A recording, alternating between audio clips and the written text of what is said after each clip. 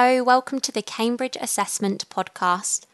I'm Alana Walden and I'm here to introduce a special series from Cambridge Assessment's Archives and Heritage.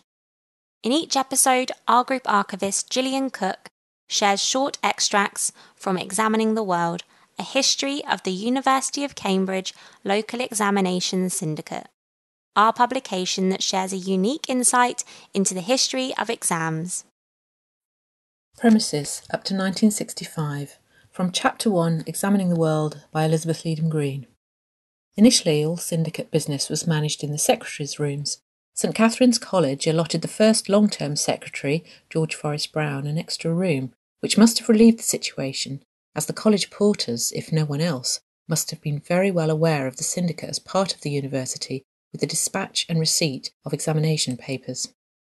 An application to the Museums and Lecture Room Syndicate for the use of rooms by the secretary and his clerk was turned down in February 1871, and it was suggested that rooms be found in town. It was not until 1886 that the syndicate moved to its first purpose-built premises designed by W.M. Fawcett in Mill Lane.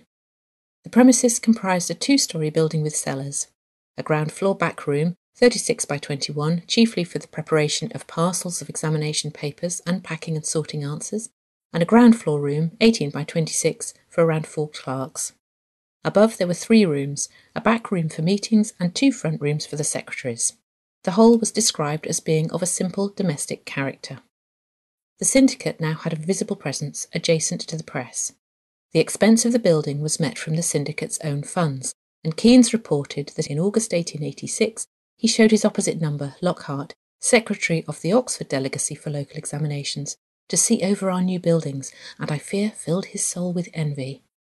Half of one of the 2 houses purchased in 1885 had been retained as a caretaker's house, and this was demolished in 1893 to provide more rooms, and a further extension was mooted in 1938.